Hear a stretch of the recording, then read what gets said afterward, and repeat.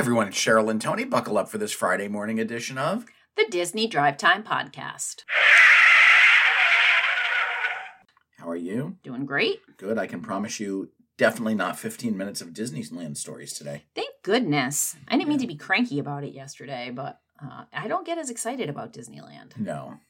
You know what I do get excited about? What's that? Peanut butter. Oh, yeah. Peanut butter is it's one of my favorites. And I didn't even know, this is very upsetting, that on the 24th, Wednesday the 24th, was National Peanut Butter Day. Who knew?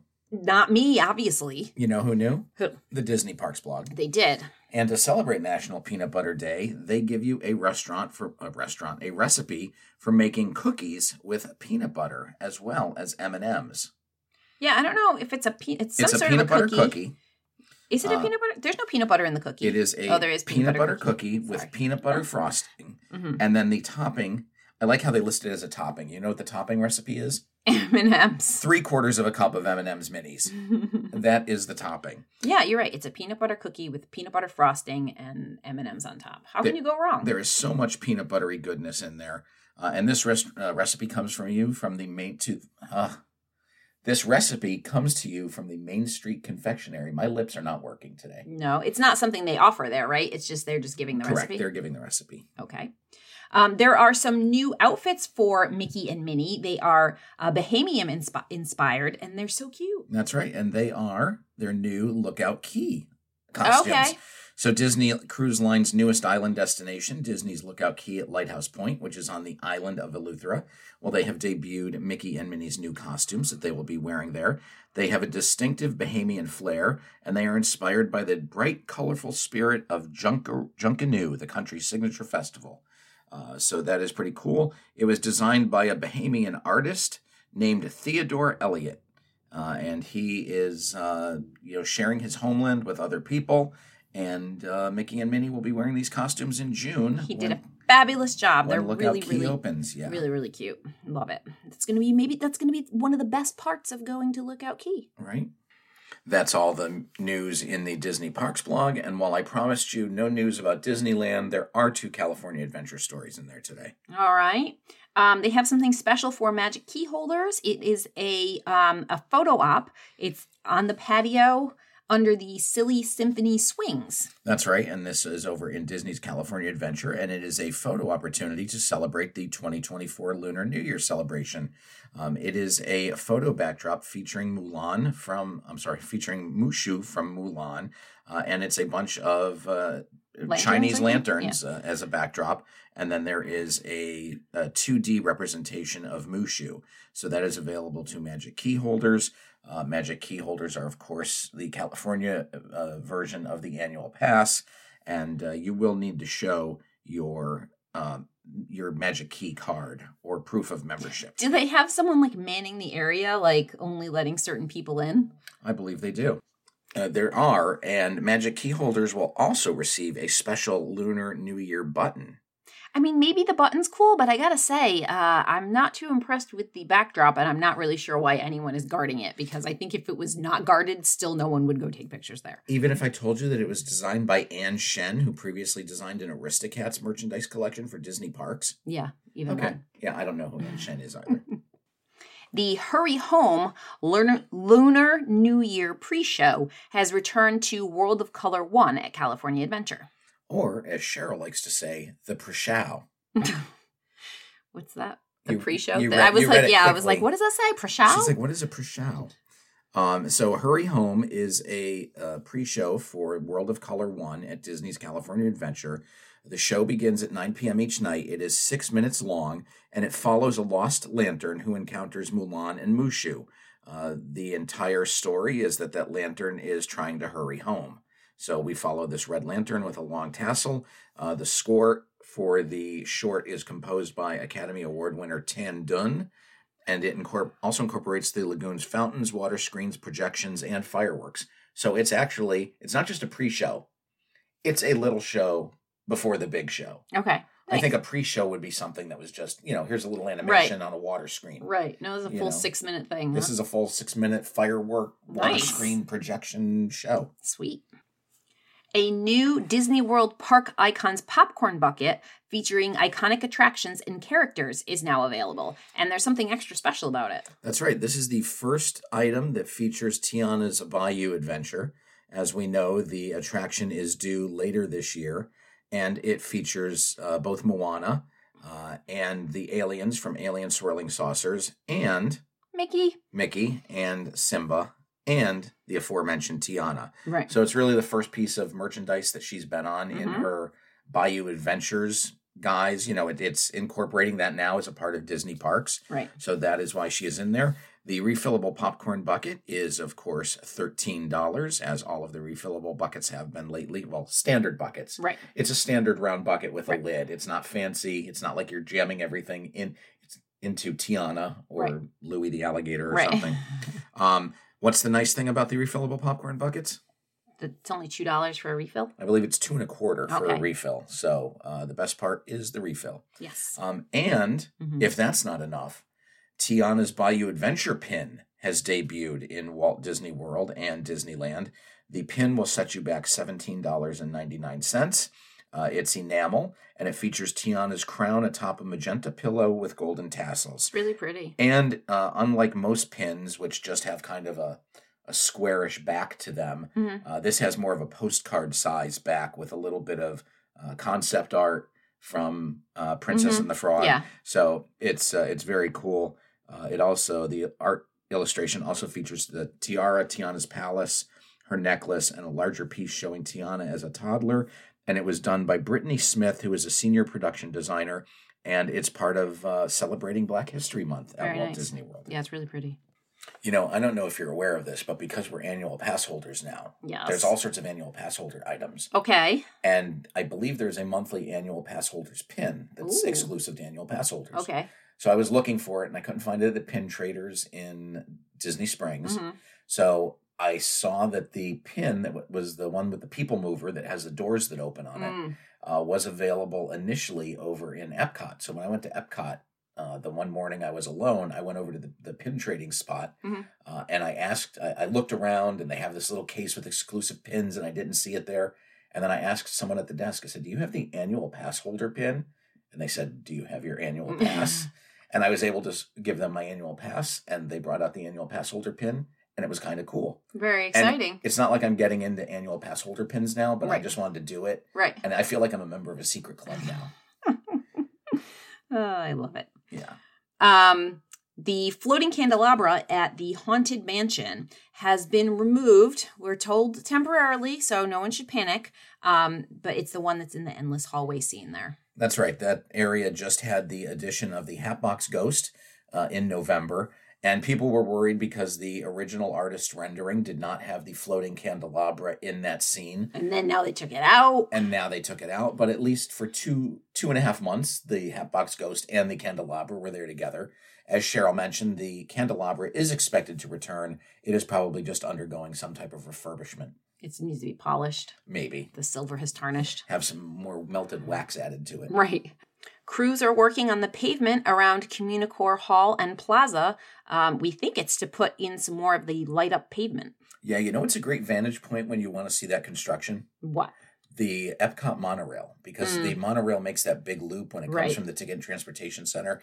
It goes around Spaceship Earth, and it goes through the World Celebration section, and you can see over those 8 or 9 foot tall construction walls. For sure.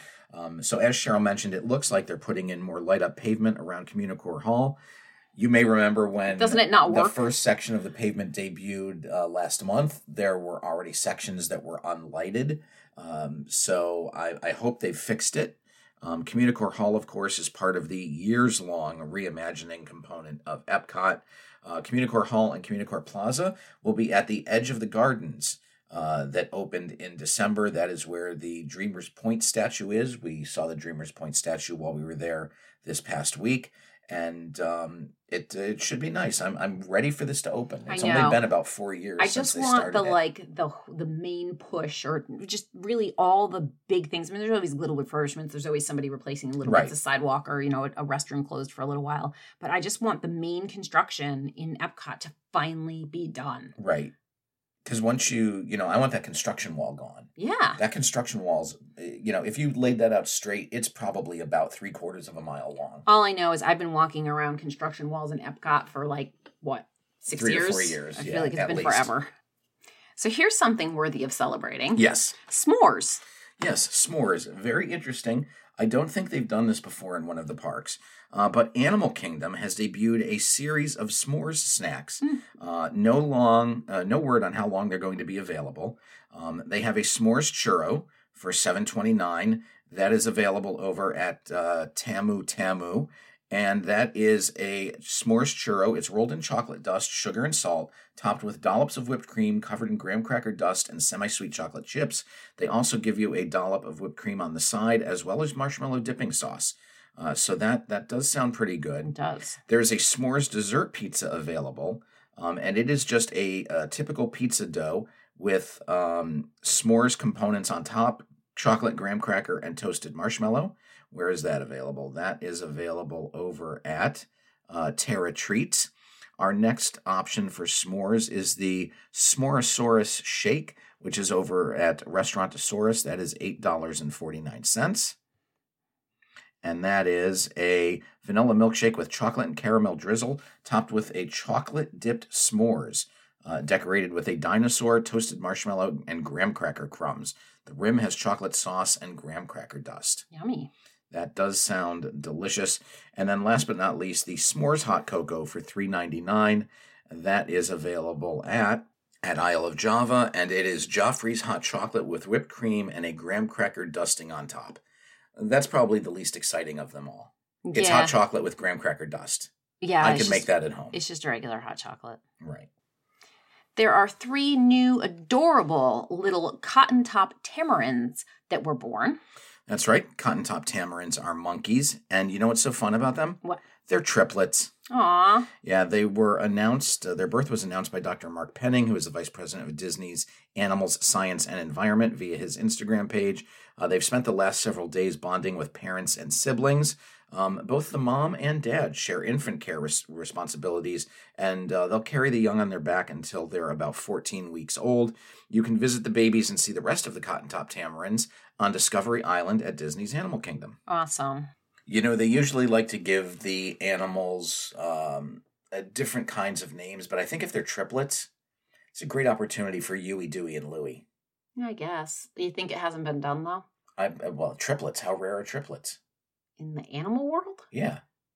Pretty common. Oh, you've checked this? You've researched this? I mean, dogs have triplets all the time, I'm sure. Well, they're not identical triplets. How do you know these are identical? Litters. Dogs have litters that are like 17 puppies. Sometimes, and sometimes they have 3. Well, I think it's unique. They're triplets. Okay. Let's move on to this next story that even though it's about a fashion collection, I'm going to have you do because I don't know some of these words. That's right. It's actually entertainment related. Okay. Because Ashley Eckstein, who you may know as the voice of Ahsoka Tano from the Star Wars cartoons, she's also a designer, and she is bringing a new Ahsoka-inspired fashion collection. It is inspired by the Ahsoka line, "I am no Jedi" quote. So she will be coming to Walt Disney World and Disneyland Resort this coming weekend. Apparently, her trip is going to be bi-coastal. The apparel will be available in both parks and on Shop Disney on time for Ahsoka Tano Day, which is January 29th. She gets her own day? Apparently she does. That is the day the character was first introduced to Star Wars fans. The line includes sweatshirts, t-shirts, button-ups, ball caps, among other things, and it features art from Brett Ewan, who is the voice of Mickey Mouse. He's also an artist in his own right. She will be appearing for the meet and greet at Disney's Hollywood Studios on January 27th, and then at the Downtown Disney District on January 28th. If you plan on going to either of them, they do have a wristband distribution and product sales areas set up for this. I don't get it. I mean, apparently people are pretty excited about it if they need wristbands. Right. I'm just very far removed from this, I think. Oh, you're not a Star Wars fan. I guess. Here comes another hard-hitting story.